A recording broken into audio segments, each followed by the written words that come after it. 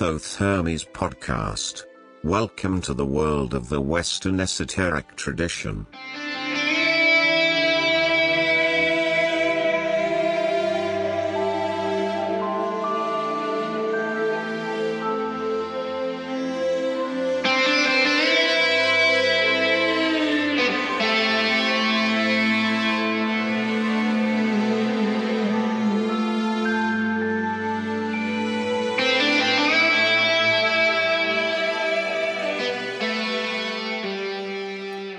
Hello, friends and listeners.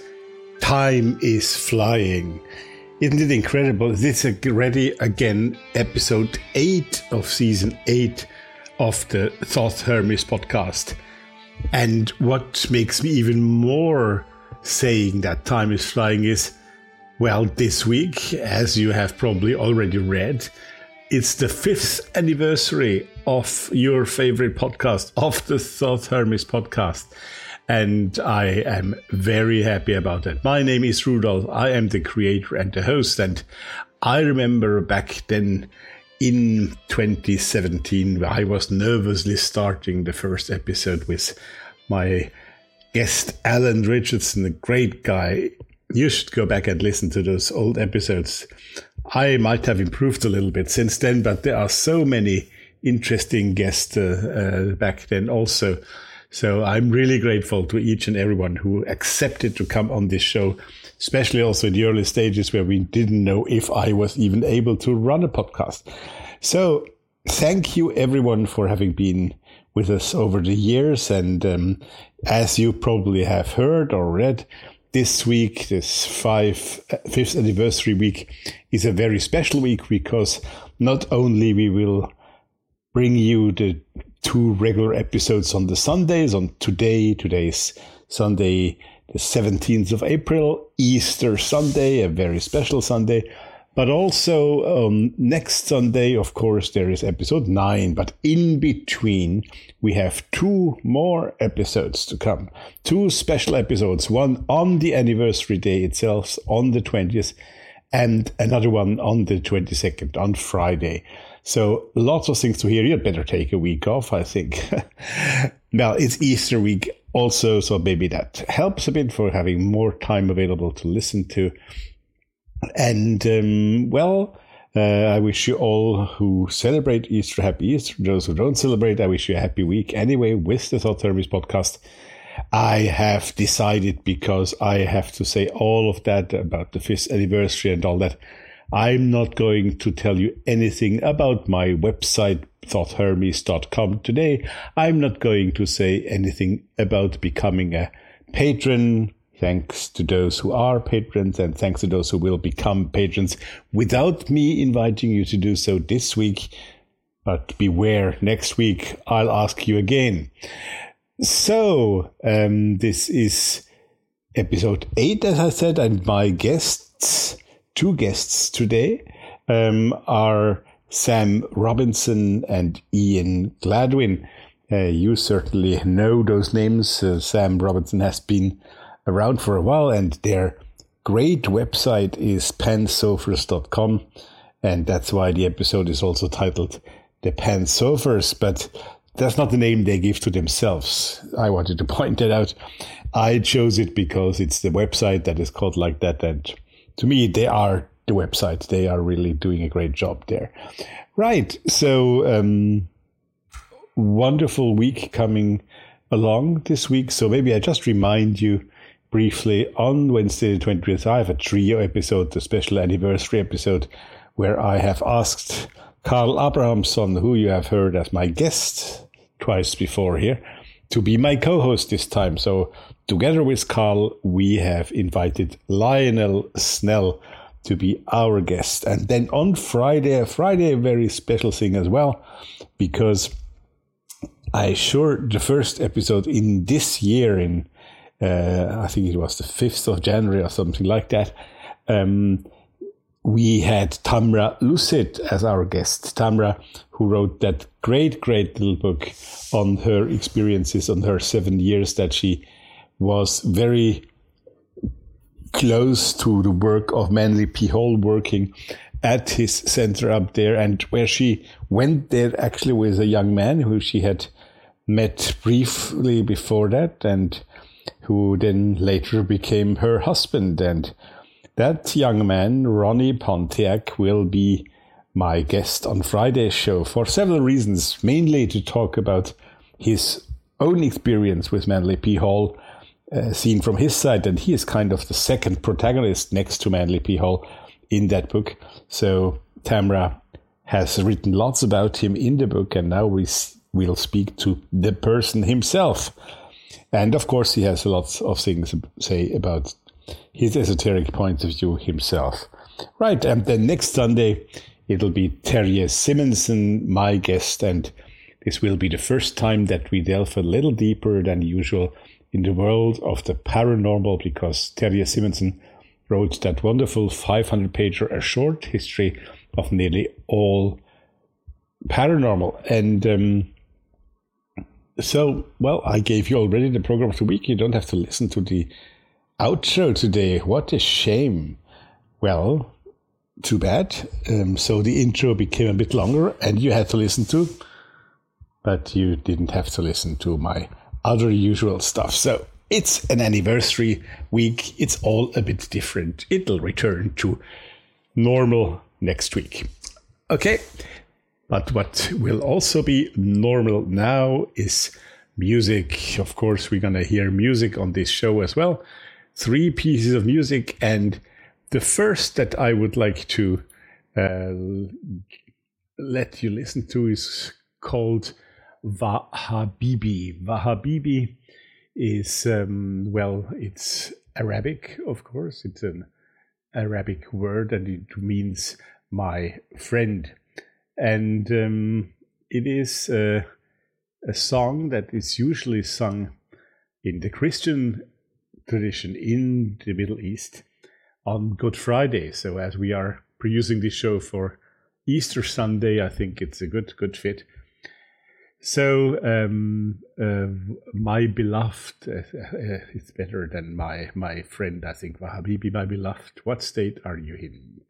That's the song that we hear normally on Good Friday, the Christian tradition in the Arab countries, if there is a Christian tradition there. And so it's mostly, of course, in the Middle East, in those countries. And this song, which is interpreted by Shams 93, by that group, I will play for you now, and I hope you will enjoy.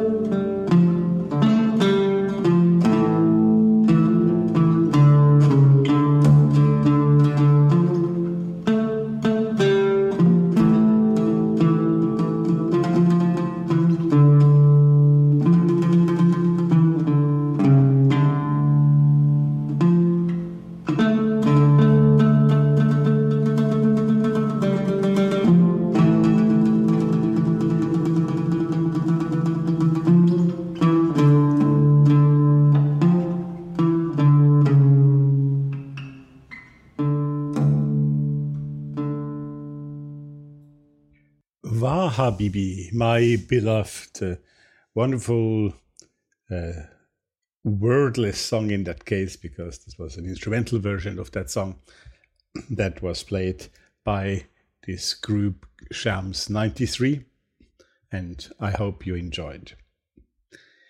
Okay, so we are going to meet Sam Robinson and Ian H. Gladwin now, and those two guys have done an extraordinary job in creating the website Pansophorus. Well, not only creating it, but maintaining it, blogging on it regularly.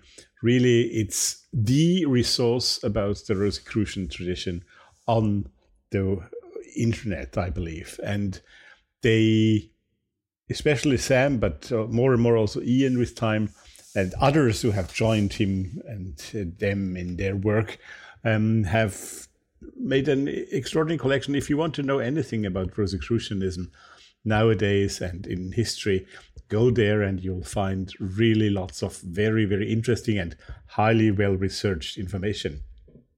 Also, Sam has published several books. I came across him for the first time when he published quite some years back a book on the Rosicrucian tradition in the Golden Dawn, within the Golden Dawn. And he has now just recently published a book about Alois Mailander, a very important figure in Rosicrucianism who has influenced and taught many people to follow. But he has been, well, kind of forgotten for several reasons that will be explained by Sam in the talk and also in his book, of course. So many good reasons to have those two guys on the show. So we had Ian sitting in New York and Sam sitting in the United Kingdom, me in Vienna. And so we had a three-edge conversation that was very, very, very nice.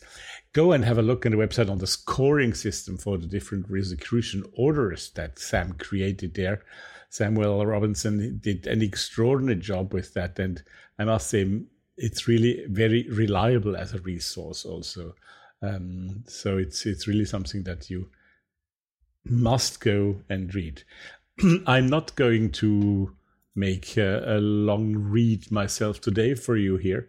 This show is all a bit different. I think it's necessary because I'm going to speak so much this week on all the other shows. You're going to hear me enough this week, so I make this intro a bit shorter than usual, and we will delve right away within the interview with Samuel Robinson and Ian H. Gladwin.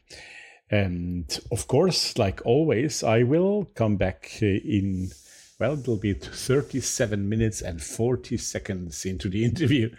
I will come back to do a little musical break together with you. And now we go and we meet Samuel Robinson and Ian H. Gladwin, the Pansophers. And once again, it's me who invented that name for them because of their website's name. It's not them who gave themselves the name. I wanted to point that out. Yes, one other thing. For those of you who make sense of the fact that that big interview on Rosicrucianism is being published on Easter Sunday, yes, you got it. Okay, thank you so much. And now enjoy the interview. Here comes the interview. And today it's a special day because I have two guests here with me, and it's not one of our trio episodes where I have a co-host with me. No, it's really two guests I have here, and two very interesting guests that I'm very happy to welcome here on the Thoth Hermes podcast, Sam Robinson and Ian Gladwin. And welcome to both of you here on the Thoth Hermes podcast. Thank you so much. Thank you for having me. It's great to have you. And of course, those of you who are insiders into the occult, and most of my listeners here are, when I name those two names, they know that we're speaking also today about the Pansophers website, because Sam, I believe, has created the site back then, and Ian is very, very active on the site together with Sam. So you'll tell us more about it, how that all came together and happened. But Sam and Ian, let's maybe start with the two of you and your background, where it all started for you to come into the world of the occult. Why did you get into it, and when, and how did it happen? Sam, maybe we'll start with you. What brought you to the world of the occult, of Rosicrucianism, etc.? For me, this goes back to the area where I was born. I'm part New Zealand Maori, and we have certain beliefs. And my grandfather was something like a kind of spiritual leader or holy man in our tribal setting, and those roots planted some seeds, and they've been with me always. And they're deeply rooted in nature and the ancestors. And even when I come into the Western occult trails, that's with me. I look at the world through those eyes and through that lens. So there was a time when I was young. I was living in Australia at the time, and went to the outback. I was out there with Aborigines in the outback for a while, in a very small, remote indigenous community. There was about, I think, maybe 40 white Australians and about 1,000 Aborigines, and also camps, called outstations in the outback, that the government sort of helps manage and run for the communities. And I was out there, and that's when I really started to delve into the Western path while I was out there. So I had, things I was learning from them, and I was practicing for a while the Western Hermetic path. Actually, while living on an island, it was called Mornington Island. I spent a year out there. And that's basically what got me into it. I'd say cultural roots. It's interesting that your cultural roots brought you into the Western tradition. What caused that? Because you might suspect as an outsider that you then go more into a tradition that's more rooted in your personal background, right?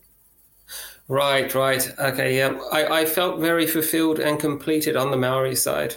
By the time I came to Europe and Germany, I really felt like I'd contributed to that path, preserved some of our teachings. Every family and tribe, they have their own heritage and own dialects, different gods that belong to your own tribe as well. I felt very satisfied and was ready to, I guess, fulfill the other half of my life, which is my European side.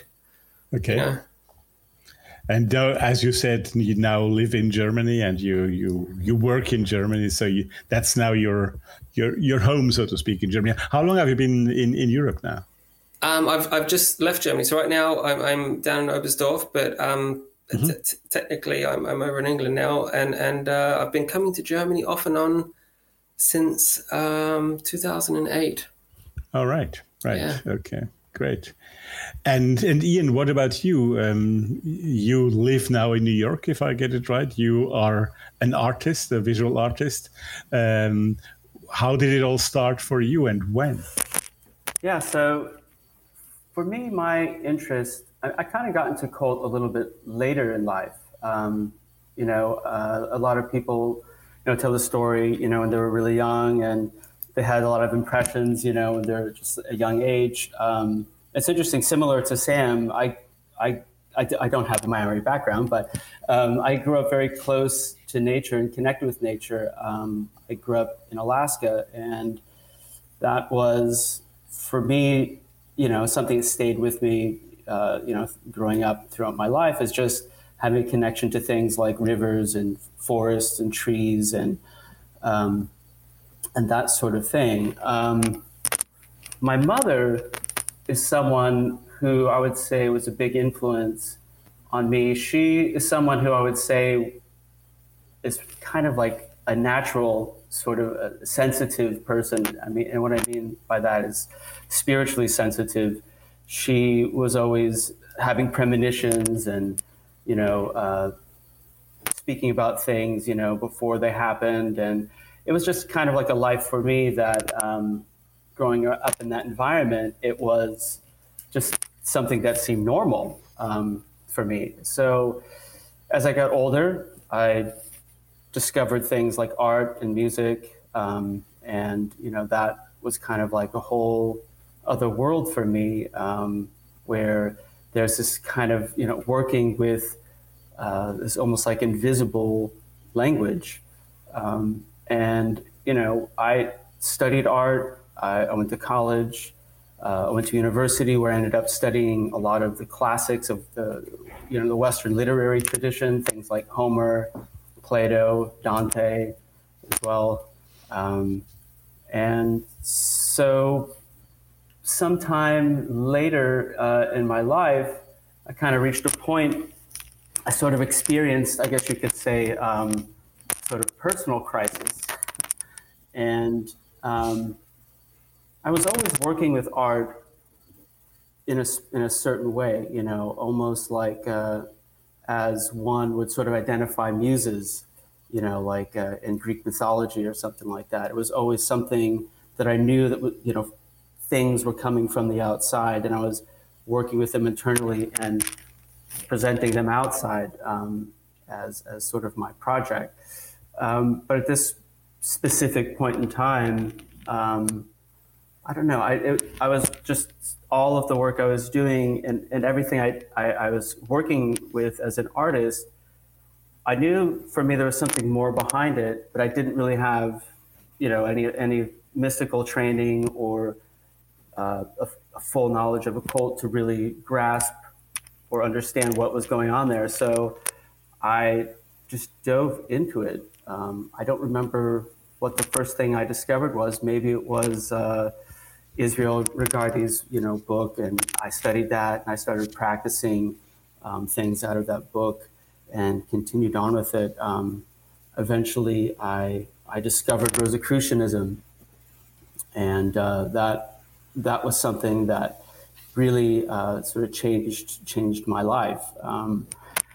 And today, I mean, it's kind of grown to where we are right now.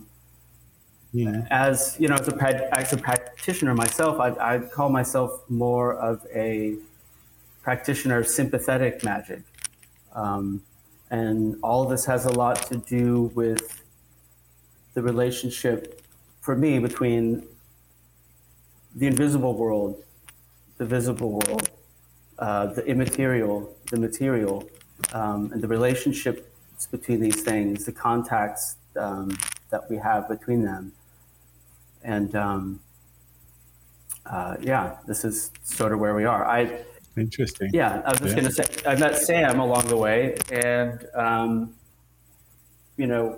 he was at the beginning of this Panciferous project, and it was just something I really wanted to be a part of and to participate in and to contribute to, and here we are today.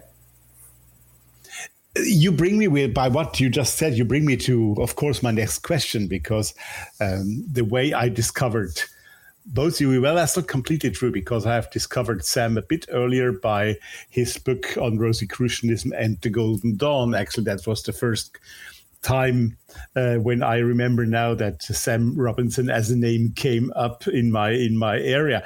But of course, the Pansovers website is the thing that made, not only to me, but also to many, I believe, of our listeners here, because it's a wonderful website. It's a great website. And well, how did that start? Maybe Sam, I think it was you in the first place, right? If I'm not wrong. So yeah. How did that happen? Why did you do that? Why did you give it that name? Because it's a very particular name as well in the tradition. So what made you create Pansovers.com? Probably a bit too much free time when it got started. I was working part-time and looking around at Germany, and I noticed, here in Germany, there's a lot of stuff that I'd never seen before. I was coming from a Golden Dawn background, the Maori side, and I saw a treasure trove, laying on the ground, and small scattered groups who had this and that. And I was like, wow, holy moly, the stuff that's going on here and the materials people have and the teachings. So it was just too exciting to, not get into. And for me, it started with this etheric link, which I got on the Golden Dawn side that actually was from the Stella Matutina thing. Mm-hmm. So Falcon got that from Steiner, and nobody quite knew the history of it. It was meant to be just a Steiner-Rosicrucian link. Where does it come from? Nobody knows. And then we come to Mailander, who might be the source.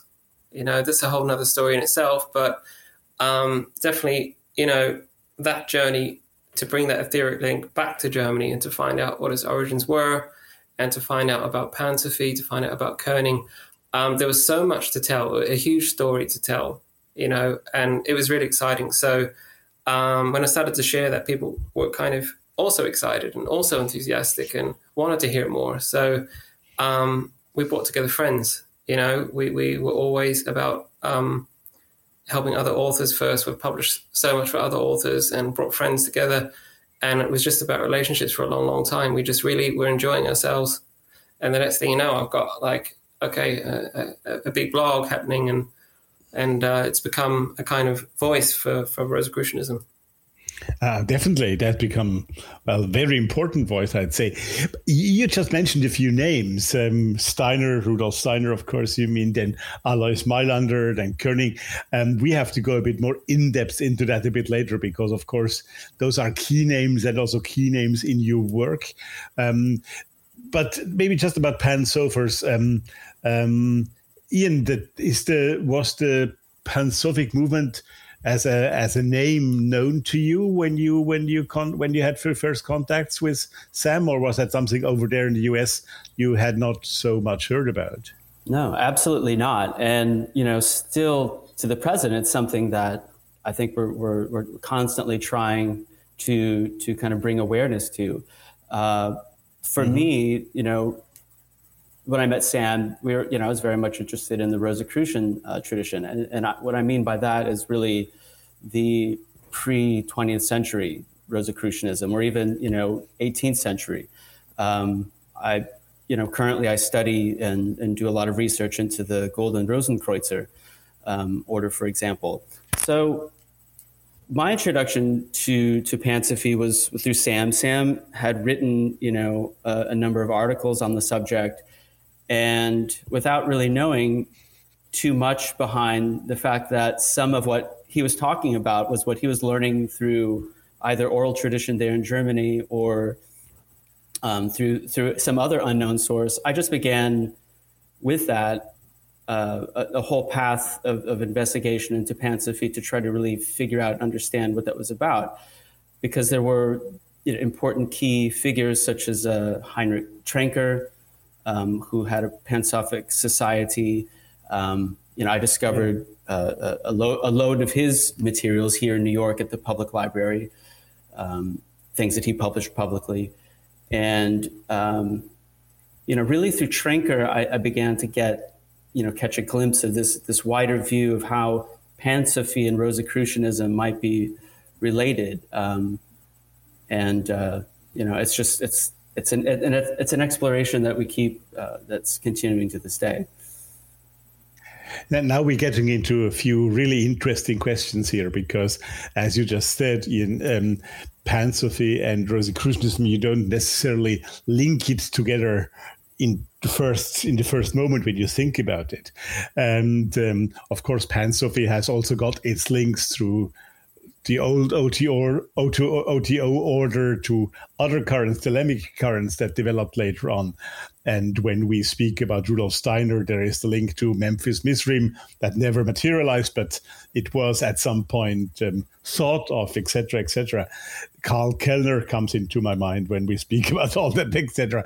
So maybe the two of you, maybe we start with Sam. We could have, that's a tricky one, Sam, but maybe you could give us your personal definition of Rosicrucianism. Ian said a little bit about it already, but maybe you can say a bit more later on, because Rosicrucianism, in all the currents that you see yourself describe on your website, there is really, from the very Christian to the not Christian Rosicrucianism at all, there is a big, wide path. Where do you personally situate Rosicrucianism, Sam?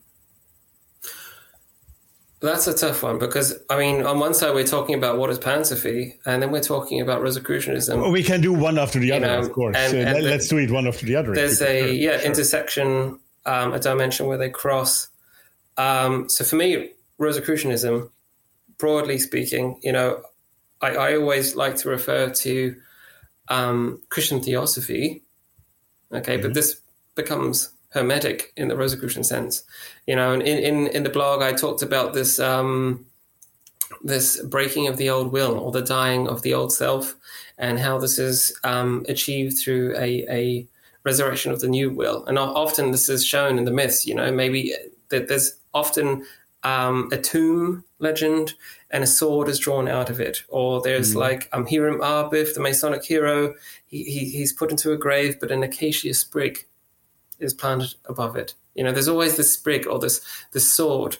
Even in the farmer itself, when to discover the tomb of Christian Rosenkreuz, a nail is pulled out from the wall. Yes. Okay, so there's always this broken sword before the new will is given, and this it shows up in alchemy. It's the creation of a Mercury. This thing that dies in the tomb in alchemy, in the vessel, becomes the Mercury. The Mercury is the new will, and in the Christian mystical sense, this is the birth of the second will or new will. And that's the beginning of the new spiritual life. So for me, Rosicrucianism is not just a standalone thing. It's quite universal, and we're telling this story through all these different myths, because it has a really significant meaning, and it's calling us to a certain type of initiation. Right. And how do you link it to, to Pan-Sophers? To the Pan-Sophic movement, the early one? Right. So on the Pan-Sophic side, you've got, like Ian said, Tranker, you've got Poiket, 50 years ago, he's writing all this stuff. And his Pansophy is nothing like Comenius's, okay? But then there's some common thread. That common thread, where is it? It all starts, for me, to my mind, it all starts where in the Farmer, which is the first manifesto, the 7 Rosicrucian brothers, they make a promise. And they say, we're all going to go out there and learn, but we're going to meet back here and we're going to share what we learned. That's it. It's that simple. That's the essence. And the crossover from Rosicrucianism, occult Rosicrucianism, to a model of exchange and sharing, cooperation, okay, which I think Ian can talk a lot more than me. And when people start to cooperate, we're looking at a different side of Rosicrucianism, because, occultists, a lot of them don't get along at all, Oh, Lordy, some of them really, really don't get along. And because of Pansophists, we're in touch with so many orders. I am literally seeing so many groups trying to build up their inner order. And side by side, these different people are writing the same material at the same time, all around the world. They're all writing their 5-6 or 6-5 and 7-4 material. They're all developing this inner order curricula, even the Paul Foster Case offshoots, they're all, imagine what they could do if they cooperated. Yeah. But they won't, and they don't. And this model of cooperation, which I think Ian's going to crystallize and realize as the essence of Pansophy, he's the real expert there. So that's where we get to see Rosicrucianism cross into something more meaningful, because a lot of people, occultism is missing a bridge into the real world. True. Some people are escaping reality. Some people don't want to have a real life. They don't want a job. They one of my favorite mantras that I have often heard from I'm not picking on anyone here, but it's a statement, I've come across kind of many times, not spoken out loud, but in essence, some magicians, kind of represent that point where, like, I'm a very powerful wizard, but I'm unemployed, and this kind of essence or signature exists, and there is a clear divide between occultism and the real life for many people, and it doesn't have to be one or the other, and there is no like mundane in Rosicrucianism. It really crosses over to to the way we live and see the world. And that's what it's all about. So, that's the essence of Pan-Sufi, this model of cooperation. I know the City of the Sun story from called Savitas Stolas. He's talking about this utopia. There's diagrams and learnings all over the 7 walls, and you're going to learn all about nature. And there's all this representation. But in the Pharma, it's just literally boiled down to we're going to share. And that's what we're doing at Pan-Sufis. We're helping people for free and hopefully learn a lot and share. Yeah. And it's a very interesting point you're making. I'm not going to now break arcane discipline here, but of course, when you are on your path to the Rosicrucian degree in Freemasonry, the higher degrees, at some point in that path, you come exactly to that moment. It's not about the Pharma, but it's another moment where they say, okay, now we can only make the next step if we do that, the 7 of us together. Otherwise, we won't be able to do it. And we'll not walk the next step towards the Rosicrucian degree. So I think it's a very deep and very important insight that you're giving there, and that occultism should learn of in general. You're absolutely right. Absolutely right. The egregore should be stronger than the ego. Absolutely. Yeah. Right. Ian, you're the specialist, he said, on that. So let us do share your knowledge on that. Well, I mean, for me, I think, sort of riffing off of what Sam's saying about sharing and this whole idea. I mean, for me, where Rosicrucianism really begins, obviously we have the manifestos. One of the, prime messages within the manifestos, at least in the Pharma, is this idea of a sort of reformation. And, Sam already mentioned theosophy. I think for the Rosicrucian movement and, later figures such as Jakob Boehme, these, and even Paracelsus, who influenced many of their ideas, becomes really essential for understanding the spiritual sort of dimension of what they're talking about, but also how it connects to the world of nature. So, we're talking about, the spirited world of nature, but also, which is important, and this is for me where Pan-Sufi intersects with Rosicrucianism, is, the idea of a social type of reformation, an address of the human world. Material side. Yeah. Yeah, the material side of the world, not just the spiritual, but the real, Yes.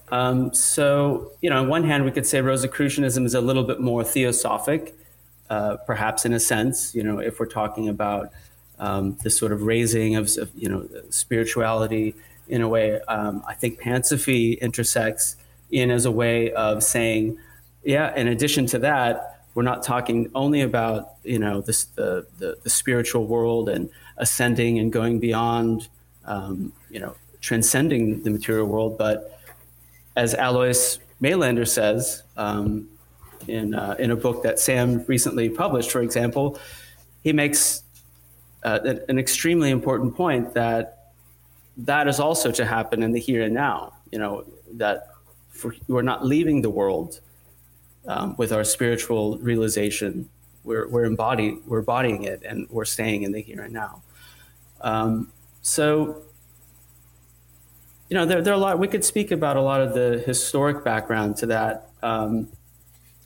There's such things such as humanism that enters into from the Renaissance. But I think moving forward from the manifestos through people like Comenius, and even into the Golden Rosenkreutzer, there really is this idea, this sense. Which you could even see in the works of Agrippa, this connection between the terrestrial, the celestial, and the supercelestial within a model that we're working within. And each component, works together within this whole. We don't necessarily leave anything out or reject, one side. So things such as magic being opposed to mysticism start to fall away as being relevant, descriptors, because it all sort of works into a single whole within that system.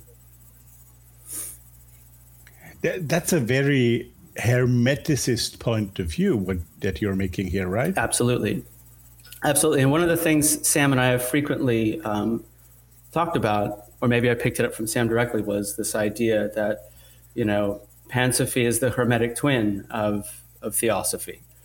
That, one is sort of a little bit focused on the wisdom of the divine, and the others is wisdom of the all, which that leaves us with what's left over at that point. We have the material world and we have the human world.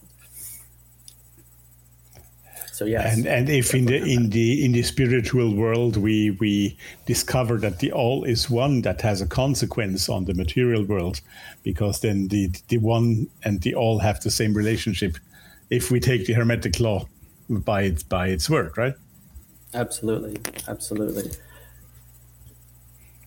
I think Sam has to say something there. Yeah, exactly. Yeah, I think part of the challenge of Pansophy is that partly it's not accepted, or in some ways some people don't want to know about it, because it means once you're practicing certain magical paths,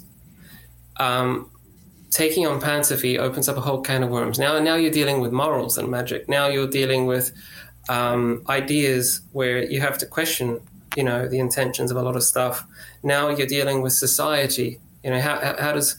What is the question of where does magic fit in society? Are we a bunch of loonies, dressing up in weird robes and chanting weird stuff in the corner, and we don't fit in the real world? Or is this something that actually can bring about a reintegration for us in a meaningful way, that helps not only myself, but my family, my community? So the raw side of that is that when you start to ask those questions, it exposes a lot of things, or raises questions people don't want to answer, and it introduces sort of some challenges to where people stand in their own spiritual path. Mm-hmm. Mm-hmm. And what's your personal answer to that question? How does your work influence, I'm phrasing that difficultly, how does your personal work influence your environment? Let's put it that way. That's a tough one. I only have tough ones. Yeah. I can tell you, I mean, Ian's I'm going to blow the whistle a little. Ian's holding back. He's working on some really great stuff having to do with cooperation. And I think it's going to be revolutionary. I think it's going to be very important for the occult communities. And I'm excited about when he delivers that. Okay, because if you have cooperation, that's not just something that's good for an occult fraternity. That's good for something all round for your local community, in your office. If you work in, any kind of logistics team, whatever, the ideas of cooperation are the essence of Pansophy. And if people are fighting and misbehaving, they're not cooperating, they're failing. Of course, there's a struggle sometimes. That's natural, but there's skills to learn in the nature of cooperation, in the way you listen to people, in the way you're able to find out what they really want, in your dynamic and how you behave. So our enlightenment should improve that cooperation. That's what I believe. That's where the crossover is. And if I'm not able to, increasingly get along with more people or understand others, I must be doing something wrong. So for me, it definitely has a knock-on effect that I see it in my life. My career is always moving along nicely, and I'm thinking about these things all the time, and I'm trying to help people around me in the real world. And sometimes you can plant a few of these seeds in others as well. Definitely. But this is certainly not a coincidence that I believe all Western esoteric schools, occult schools, start with the Gnosis Auton, recognize yourself, learn about yourself first, before you can do the second step, which is then go towards the other and cooperate, as you just said, right? You have to do that first step first, right? Well, Mailander on this one, who we're going to talk about later, he is saying that your real life is going to transfigure you and prepare you for your rebirth. He flips it around a bit. The exercises, the meditations you do will trigger something in your body and your real life, and there's a great relationship between the two, which I can really go into later in a detailed way. But ultimately, it's this soul learning and this looking within. Nancy from our Rosicrucian group, she says it very well. She's from the confraternity of the Rosy Cross. She says, a lot of these people are just staring at their own belly buttons. Yeah, sure. And there's a kind of selfish seeking. So there has to be this dynamic where your life is literally a mirror of it. I had recently a group I'm kind of helping, and they've got an occult lodge started. They're doing Memphis Mysterium, and one of them kind of complained, is, these people, they're driving me mad, and we're not getting along, and this one wants this, and they want to do it that way, and they have to learn it off by heart, and we're spending all this money, and I've had enough of this. I really can't get along with this group. They're driving me nuts.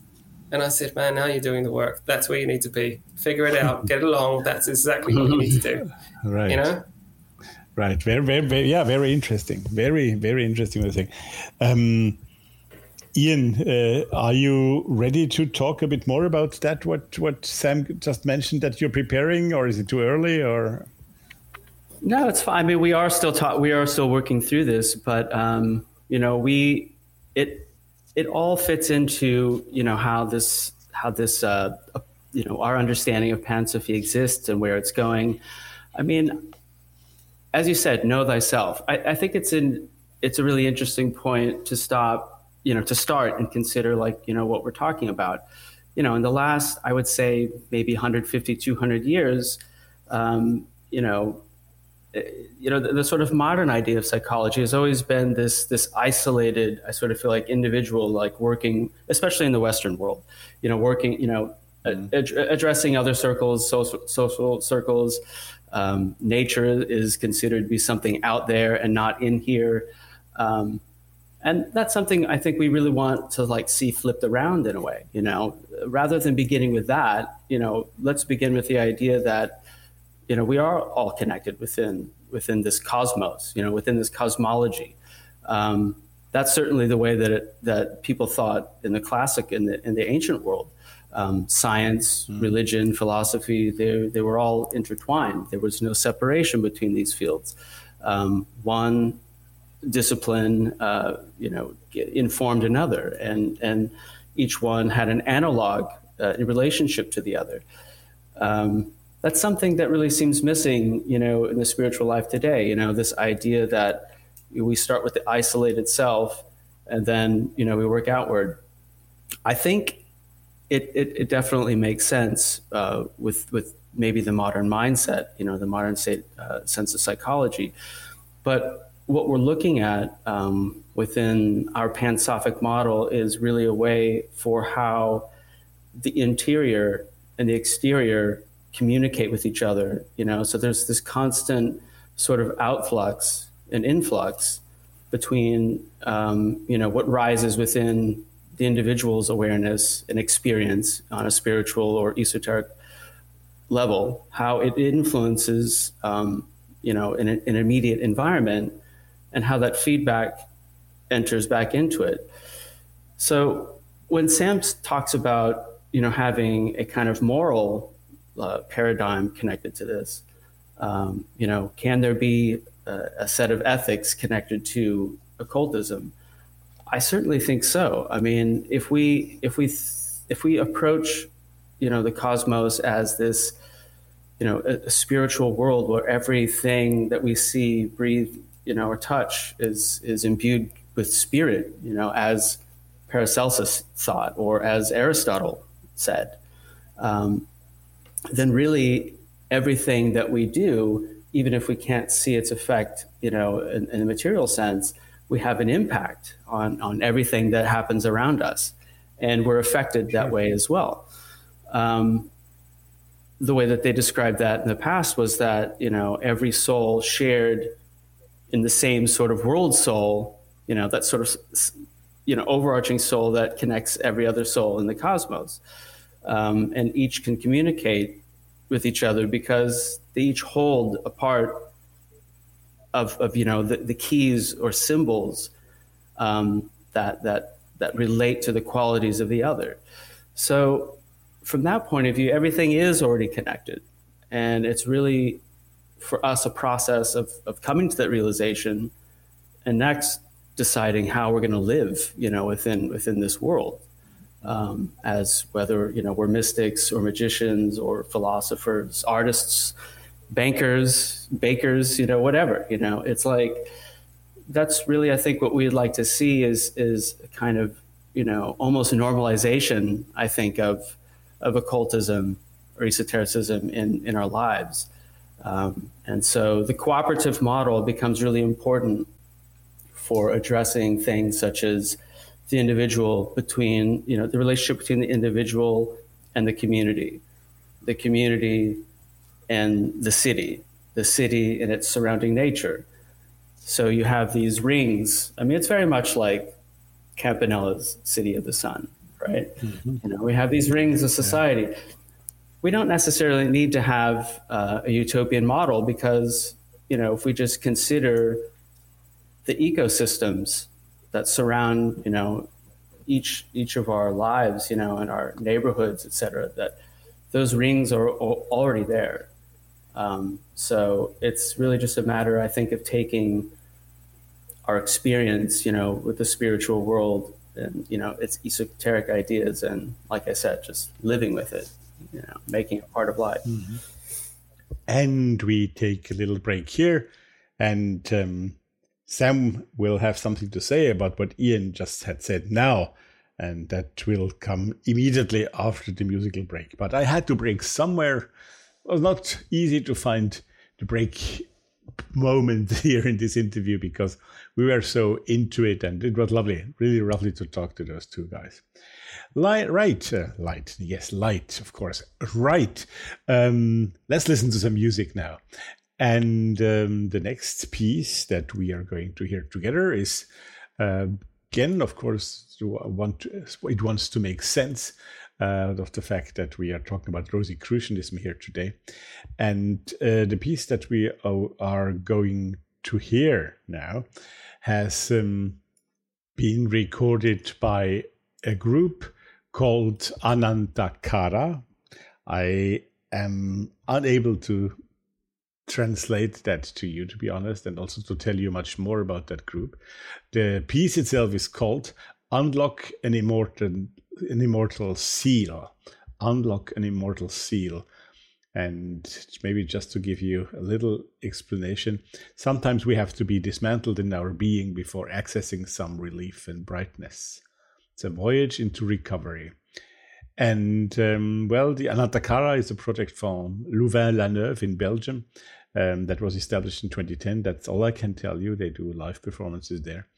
And, I just ask you to enjoy that. It's a bit meditative. It takes us 9 minutes into another sound world, so you enjoy. And after that, we will come back right away for our second part of the interview. And we have a lot of more interesting things to hear from our friends, from the Pansurfers, from that wonderful website, pansurfers.com. Really go there. It's so important to do that. And we will almost end. I come back and say goodbye to you, but there will be no outro as such this week because I told you everything in the beginning already. So we will have a third piece of music by an artist called Old Dog. Well, he calls himself like that. He isn't a young man. Ross, he's called Ross Lorraine, a composer of great versatility. And the piece he interprets and sings for us is called Nine Doors. I really like that voice, that deep voice, almost Johnny Cash-like voice he has there. Right, so once again. First it's Anantakara with Unlock an Immortal Seal. Then it'll be the Pantsofers, and to round it all up, it will be Ross Lorraine with, who calls himself Old Dog, with 9 Doors. And now, enjoy.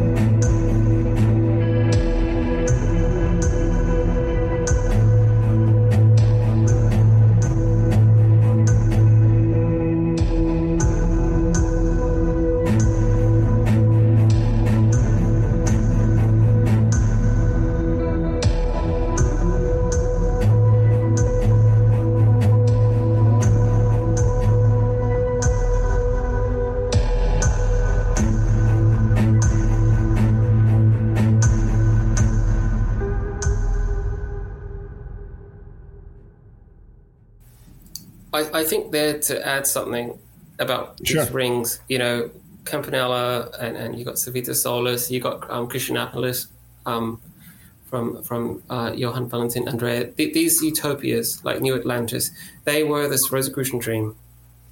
Wouldn't it be great if we all got along and had the same God and the Pope was the king and they were all very enlightened and everyone was very holy, holy, holy, holy. You know, these models, I see them as kind of talismanic. They're a dream. And Arthur's First Louise, he says these texts are initiatory. You go into someone's imagination if you enter it with passion and vision. At the same time, through Pansophy as it's evolving, because it is evolving, the Pansophy of Poiket from 50 years ago is not that of Comenius. You know, it's a project that's ongoing in Germany. With us, I think we outgrow the need to even talk about a utopia, because one man's utopia is another man's hell. That's for sure. So, you know, why would we even bother to try to describe the perfect society? We'll end up, you know, being communists, for God's sake. But ultimately, though, what we learn, if there's one thing that we can work on, is cooperation. And in that regard, a utopia certainly would have cooperation, whatever model that may represent. You know, we're kind of outgrowing the fantasy of those utopias. And I'd say Pansophy's reaching a mature, riper age through our work. Mm-hmm. Does cooperation go through compassion or not? Yeah. Yeah, absolutely. Yeah. There is a connection between the internal alchemies, especially of Meyrink's system, to compassion and mindful thinking.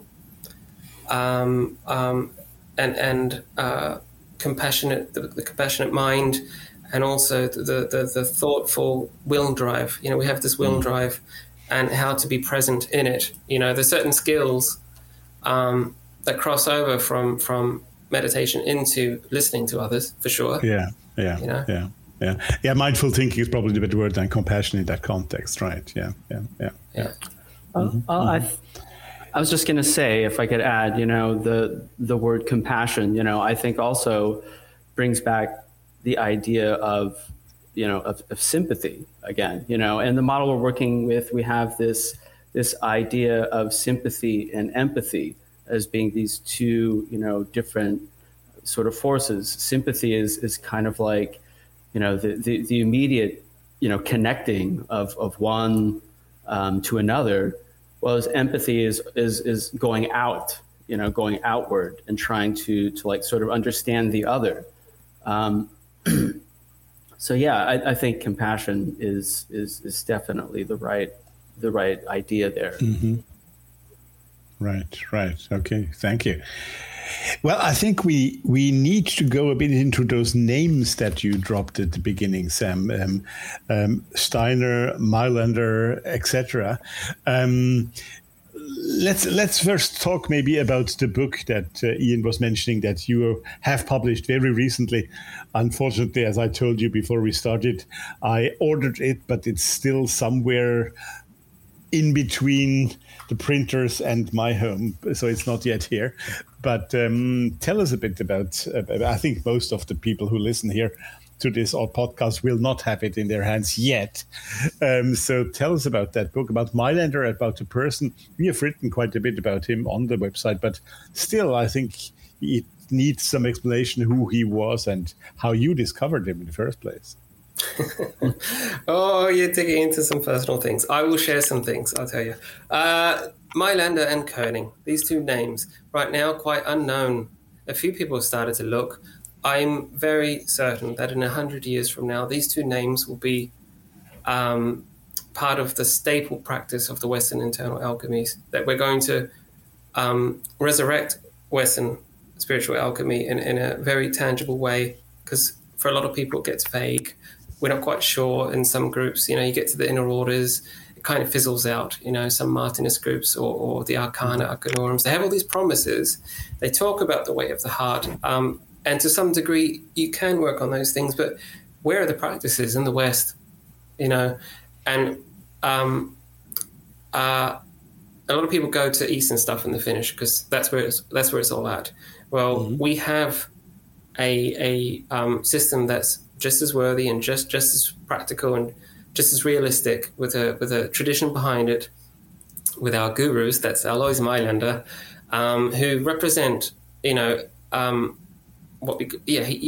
essentially stands for a Western so-called enlightened master.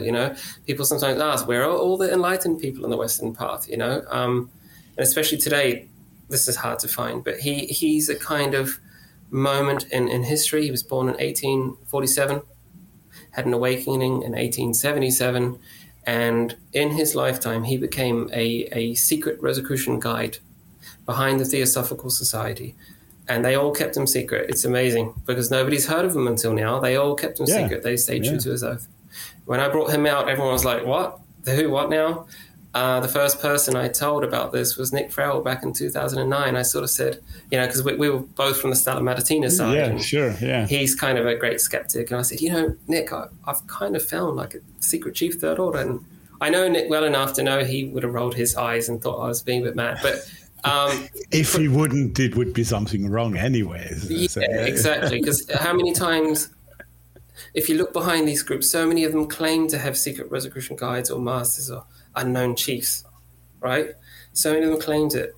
Now, I'm quite sure, thanks to what I've discovered in this experience, that people can't keep their mouths shut. They're not very good at keeping secrets. I mean, they did very well with Mailander, but sooner or later, you'll go through the cracks and you're going to start finding things. If there's something really there, you'll find it. For me personally, getting the etheric link from the Stella Matutina side, nobody knew at the time about Mailander or Koenig and these names. We just knew it was called an etheric link to Christian Rosenkreuz, and whether or not you believe in Christian Rosenkreuz as a real person, as a myth, of this founder of the Rosicrucian order, that's who he's supposed to be. Steiner gives this communication to Falcon, a leader of the Stella Matutina of the Golden Dawn, and in 1912 Falcon brings this back to New Zealand, and Steiner basically is telling people that this link is a connection to Christian Rosenkreuz. But looking in Steiner's doctrine, he's actually saying Christian Rosenkreuz is John returned, John the Evangelist, come again. Mm-hmm. And he also says this Christian Rosenkreuz is alive again. But looking at factual history, there's only one Rosicrucian master at the time who was known as John the Evangelist's return, and that's Mailander. So we identify Mailander as Steiner's possibly secret chief. I'm not going to say that Steiner learned from him. At this point, I would say that he definitely told people he did or connected his tradition to that. Maybe it was etheric, that the guide and the help he got. But we are looking at a real, like I said, the opening to the public of, maybe for the first time, I don't know if it's the first time, but the opening to the public, the unveiling of a hidden Rosicrucian guide. When approximately in the life of Steiner would that happen? Because they are about the same age. I believe Steiner is maybe 10 years younger than Mailander, if I say it from my mind now, but it must be about that. But they are about the same generation, right? You could say. When did that connection happen? Right. So Steiner does something quite interesting. In about 1924 or 26, it was in the 20s, he kind of tells the story where he claims he met the M, which is his teacher, Rosicrucian, the M. The date that corresponds to that meeting would be 1879. Okay. Now, did he really meet Mailander then, or is he backdating his story?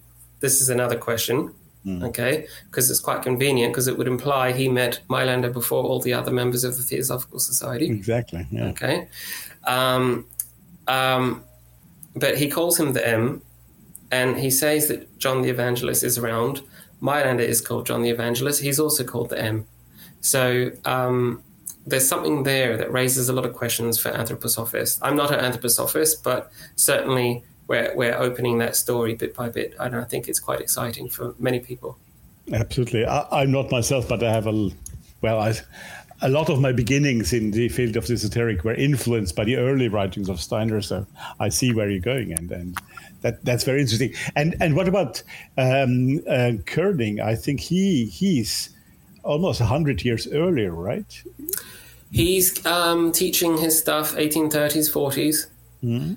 Mailander has a transmission in his heritage that goes back to the 1790s for sure. We can clearly identify that. Okay. Koenig, we aren't sure where he gets things from, but the relationship is Koenig gives a Western spiritual alchemy, two versions of it, a public version, a Masonic one.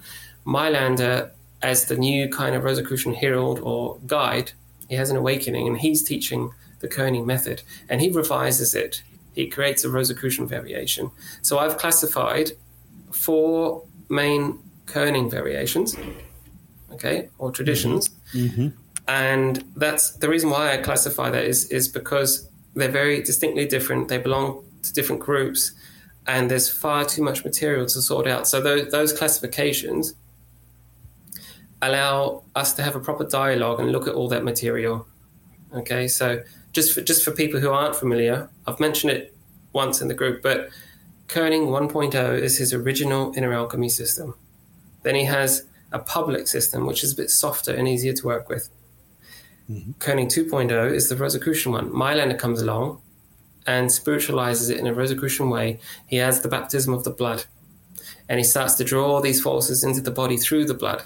For him, the soul is the will over the blood the will over the body. He initiates a new transfiguration of the body. But Koenig's very body-based. It just goes a bit further with Mailander. Right. And then Koenig 3.0, the Theosophists get hold of it. They add chakras, spiritual centers, hatha yoga, breathing exercises. They're having a field trip. They're loving it, you know. Yeah, they really come out with their own version, and all that stuff's very cool.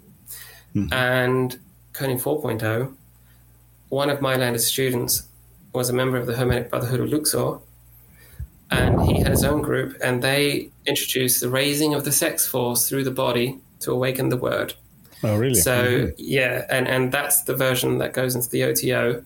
I was going to say that was about the early OTO, right? Yes, yes. Mm-hmm. And that actually happens 10 years before the founding of the OTO, the creation of that version. And am I right that that happened partly in Vienna with Eckstein? He's more aligned to what I call Koenig 3.0, the theosophical version. Okay. Mm-hmm. So that they have distinct differences. Like the 4.0 version, definitely Koenig seeks to awaken the world and the body, just like Mailander. But just this final version incorporates the raising of the sex force to awaken at the head and the larynx to call out the word as well. And this is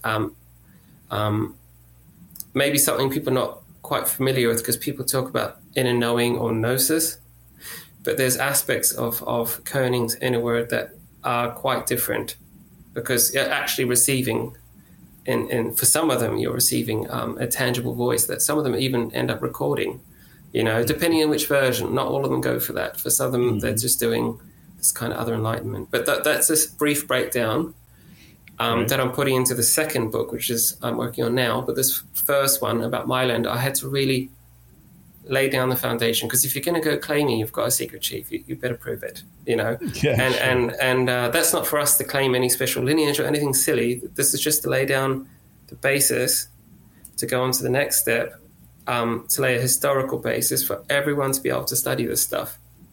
Yeah, very interesting. So Mailander, you are now giving access to that through your book that you just published, but the Koenig material before you were working on that, it wasn't really accessible, was it?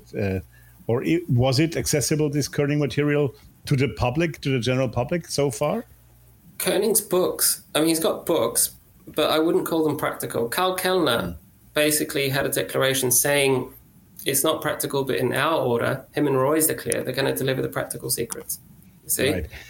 Right. So I have to say that now, because Sam, before we started, you asked me about why I did this podcast, and I said, well, initially because my part of the world was kind of instrumental at some point in, not me, but my part of the world in creating some currents. And it's interesting. So Karl Kellner, you just mentioned, he was initiated in the Masonic Lodge. I am part of the oldest lodge here in Vienna.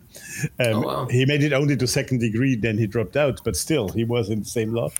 And Eckstein, of course, who was an important link between Steiner, Royce, I believe also partly Koenig, etc. He was a very important Viennese figure most of Viennese have forgotten about nowadays. Right. Well, Karl Kellner and Eckstein are both Mailander students. Right. And Karl Kellner had a Koenig circle.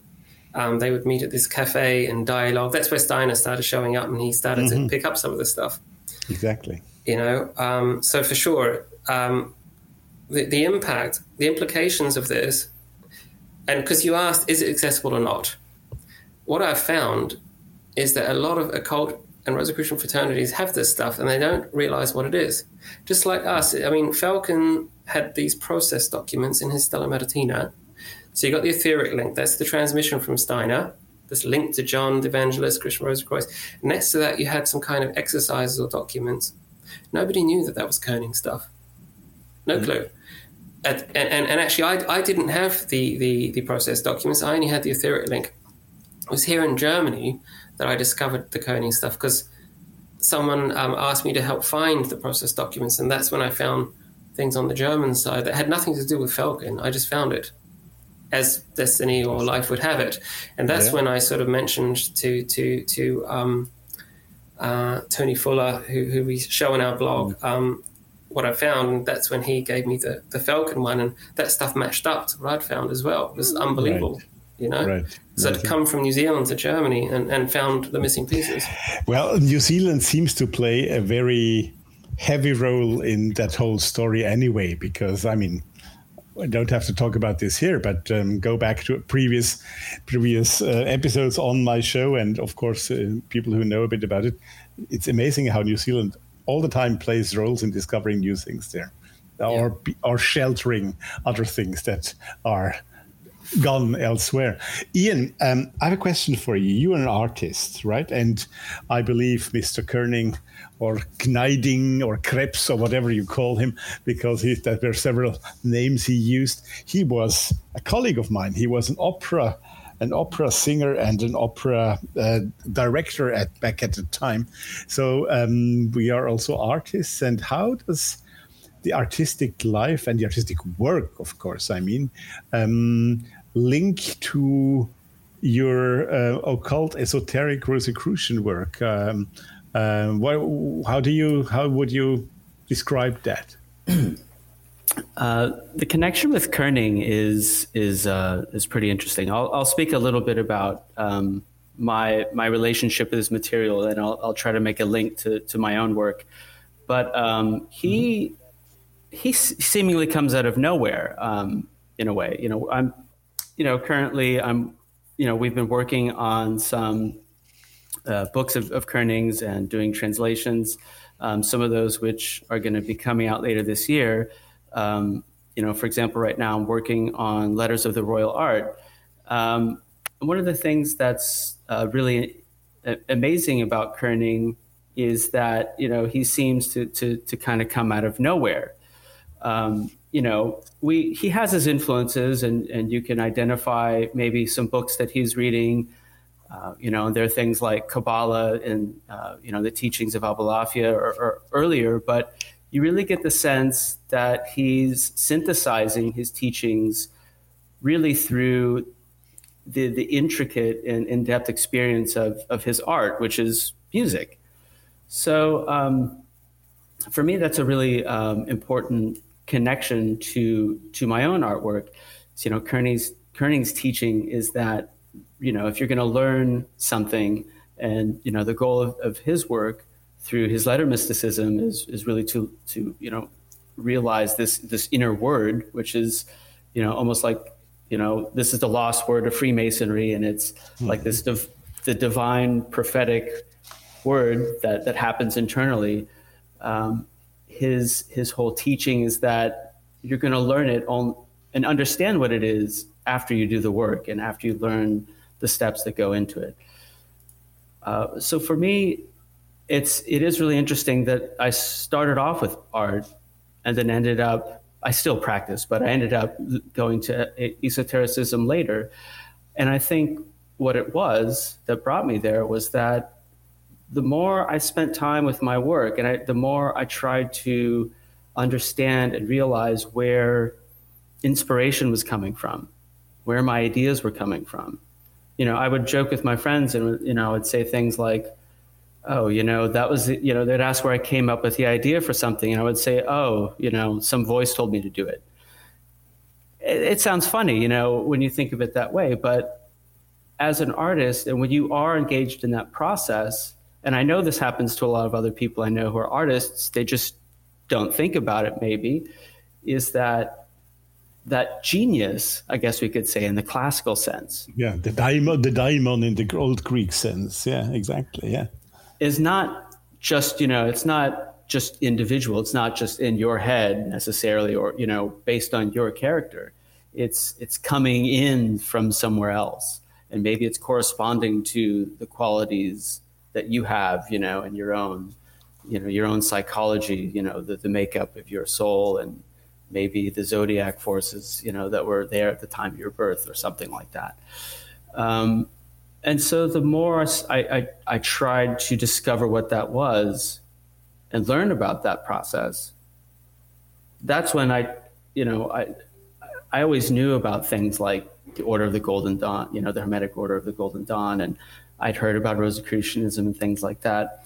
But once I started to take a second look at it, it was kind of like, oh, well, there's a connection right there. I mean, here are groups, teachings, and ideas that, they're studying, practicing this stuff, more importantly, not just studying it.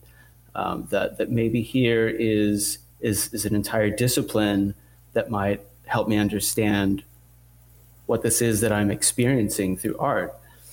I can imagine maybe, for Koerning, having Freemasonry started off as a vehicle for him, to really frame his ideas and his teachings, because he uses, he uses the Craft Lodge degrees and all of its symbolism to construct his system, at least in the Letters of the Royal Art.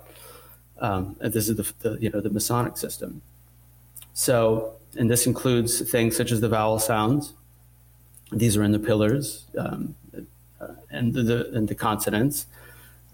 That's, one is in the Yakin pillar, and the consonant is in the Bokim pillar, and so on and so forth. As the candidate rises, from apprentice to onto the Master Mason degree, they're learning various components. He's saying that the teachings are embedded within the system itself. So my point being that, I think we have the creative process, we have our experience with inspiration, we have experience with, being affected by these invisible forces, that come from somewhere else that are really effective. But then again, we need systems. And so that's what led me to occult teachings and groups and things of that nature. Yeah.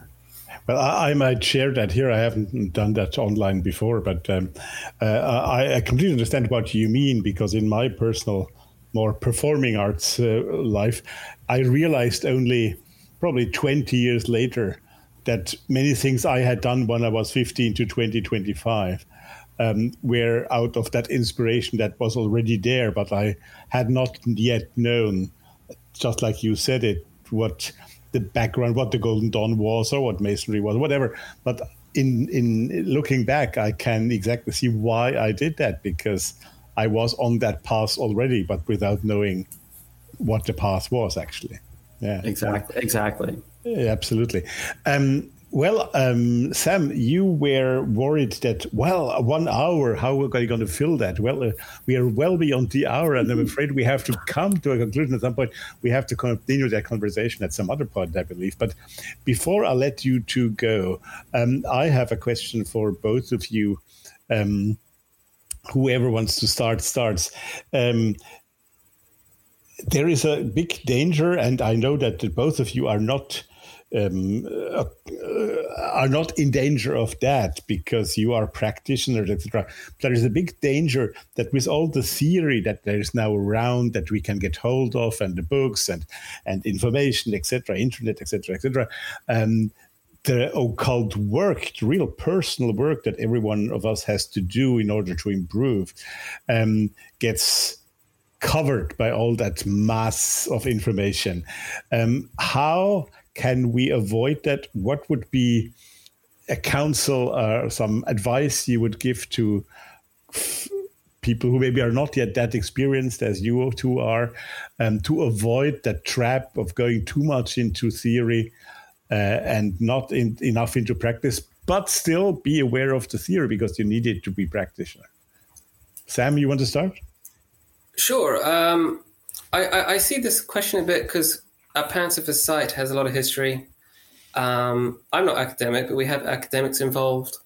So a lot of it's quite heady stuff. I think as a community, it's going to evolve, because once we've got the Mailander book out, which we've done, then comes the Koenig book on all the orders. I'm going to put that out. Ian's going to publish some translations. After that comes, I believe, an era of practice. Now, how do we work with it? And I think I can, for me personally, put the history writing behind me. I was never meant to be a historian, really. So ultimately, this is the beauty of the Koenig / Mailander staff. There is a daily need to sink into the body. Mm-hmm. Okay. And the more you do it, obviously, the better. In my own personal life, the results and things going on with my body. I mean, I don't get hungry anymore. I used to eat a lot, and especially in the pandemic, you want to have a burger because it's just the pandemic. So why the hell not? And the more I practice, it's like I don't really remember to eat because you feel so grounded already, and you've got this other sustenance, I think. So sinking into the body every single day deeply and just keeping silent and listening to it, going into the kinks. Life is quite stressful. You've got your work, you've got your projects, you've got your targets from your boss, whatever it may be.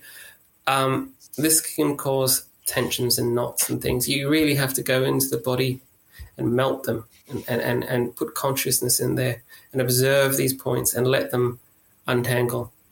Without doubt, that is the grounding practice. There's a whole series of things I could talk about with kerning practice, because the variations are so interesting. Mailand is bringing a kind of faith into the body and the Holy Spirit in the body. All the stuff on top of that is great, but that's the foundation, I would say, to making sure that you're not getting too caught up in the head stuff.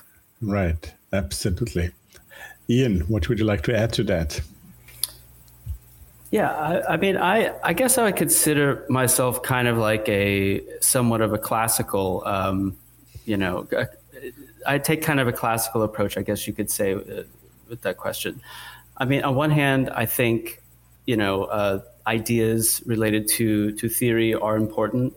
I think that having a balance between one's intellectual side is important, but that balance, of course, needing and involving daily work. So, but I understand, your question, because today with just being bombarded with information constantly, often it seems there's an impulse to always look for the next thing in books, or something's coming out, or someone's talking about this and we need to jump on it, and maybe all this information is going to help us in some way, and I'm not saying it won't, or none of that is important. I think all of it is important, but I really think, tacking on to what Sam is saying about how to do it, and what to get into is I think really to make for yourself a time, and to create a schedule. I mean, for me, this is what works. Earlier I was saying, having the experience is one thing, but I need a system. Mm-hmm. For me, having a daily rhythm and having a schedule, I do the work whether I'm feeling like it or not. Mm-hmm. And yeah, sometimes I might skip it a few days if I can't get to it. During the pandemic was difficult because, my practice space, I wasn't able to get to it because I was at home with family and people everywhere. It was very hard to have a quiet moment to do my own work. But still, I tried, I wake up earlier than everyone else just to get in it, even if it's just 30 minutes of whatever work it is that you're engaged with. I think that's important because in the end, it's sort of accumulative in a way, I think, if you do something like keep a journal for yourself, I just did this recently. I looked back over the journal I'd over the last, decade of my work, and you could see huge changes and differences. They don't seem like they're happening day by day because maybe it feels like a routine, but over longer periods of time, you start to see where that development is. And that's an important part, I think, of, knowing yourself, if we're going to use that. Definitely. Yeah. So. Well, great. Well, thank you for that insight. And I think important wasn't so much advice, but knowledge by experience. And that's, I think, exactly what we are here for. Thank you so much to two of you. It was great to have you on this show. And I hope we can repeat that one day because there's so much left to be said. At the latest, when the Kerning book will be out. And, well, thanks to both of you. Any final word from either or both? No, I mean, if people want to know the title of the book I've just put out, it's Alois Mailander, A Rosicrucian Remembered. That's now and on Amazon. Will be, of course, in the show notes with a link there so people can find. Oh, great. Thank you. Other than that, we have panzerfrizz.com. And like we always say, if you have a Rosicrucian book, if you have Rosicrucian projects or anything interesting, we're happy to interview you and help you publish your work on our blog too. It's a community, so we're open to that as well. That's great. Thank you, Ian. That's perfect. I mean, just what Sam says, if you want to find out what we're doing, updates are on panzerfrizz.com. If you happen to be on Facebook, We also, we run a Facebook group where, we have constant, continuous dialogue over these issues and concerns. So you could stay updated that way as well. Yeah, and you're doing a great job. I must add that to it. Well, thank you so much, and have a good rest of the day. And thank you for your time. And keep going. It's great what you're doing. Thank you. Thank you so much.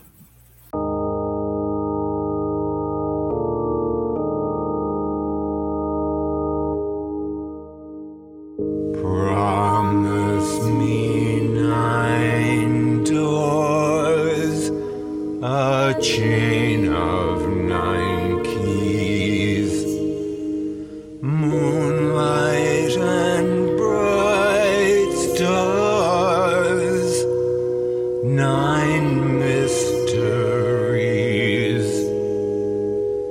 brimstone and ember, roses and musk,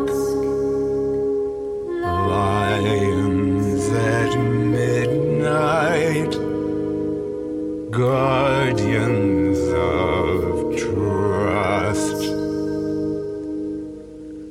I sleep with the muses, I walk with the king. Farewell, days of judgment, I now wear the ring. The black and the red, the sulphur storm are gone with the winter, as new life is born.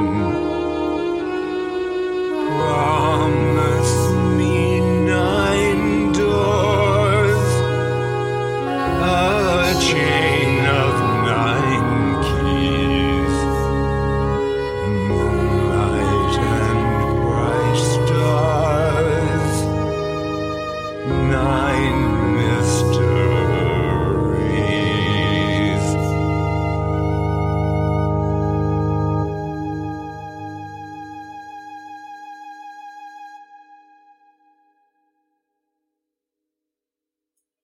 Nine Doors by Ross Lorraine, also known as Old Dog. Right. Well, thank you so much, Samuel Robinson and Ian Gladwin, for being with us here today on the Thos Hermes podcast. It was a wonderful talk. And once again, I invite all of you to go on the Pansoffers website and to go through all the material there. It's highly interesting. And thanks to all of you, of course, who have been with us here today listening to this show. We have now 120 shows available on the web. So that's quite something, 5 years of work. And as I said, come back later this week, Wednesday, with a new episode with Lionel Snell, co-hosted by Carl Abramson with me. And then I meet Ronnie Pontiac on Friday, the 22nd. Next Sunday, it'll be Terje Gett Simonsen, and we'll talk a bit about the paranormal worlds, something new for the podcast here. And talking about you, well, there is one thing. If you have really maintained listening till the end, I'll tell you now, there is another surprise I will announce to you probably on Monday, tomorrow, or maybe Tuesday. But keep an eye on Facebook and Twitter. It'll be worth it. Okay? Good. So have a nice, I don't tell you have a nice week. Have a nice couple of days. Have a good Easter.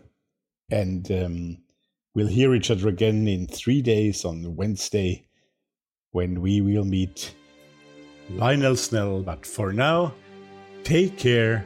Stay tuned. Hear you soon.